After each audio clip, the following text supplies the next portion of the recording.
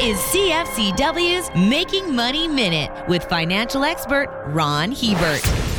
Short selling is a strategy where a trader can profit when a particular stock, ETF, or bond experiences a significant decline in value. To capitalize on this, a trader borrows a security from another investor that owns it. This security transfer is seamless and is taken care of by the firm the short seller has their account with. The trader then sells the borrowed security, pockets the cash, and then buys it back in the future, hopefully at a lower price. The security is then returned to the original owner, and the short seller keeps the difference between the sell and buy price. For more information, listen to our Making Money show hosted by Ron Hebert and Gord Whitehead at letsmakemoney.ca or cfcw.com.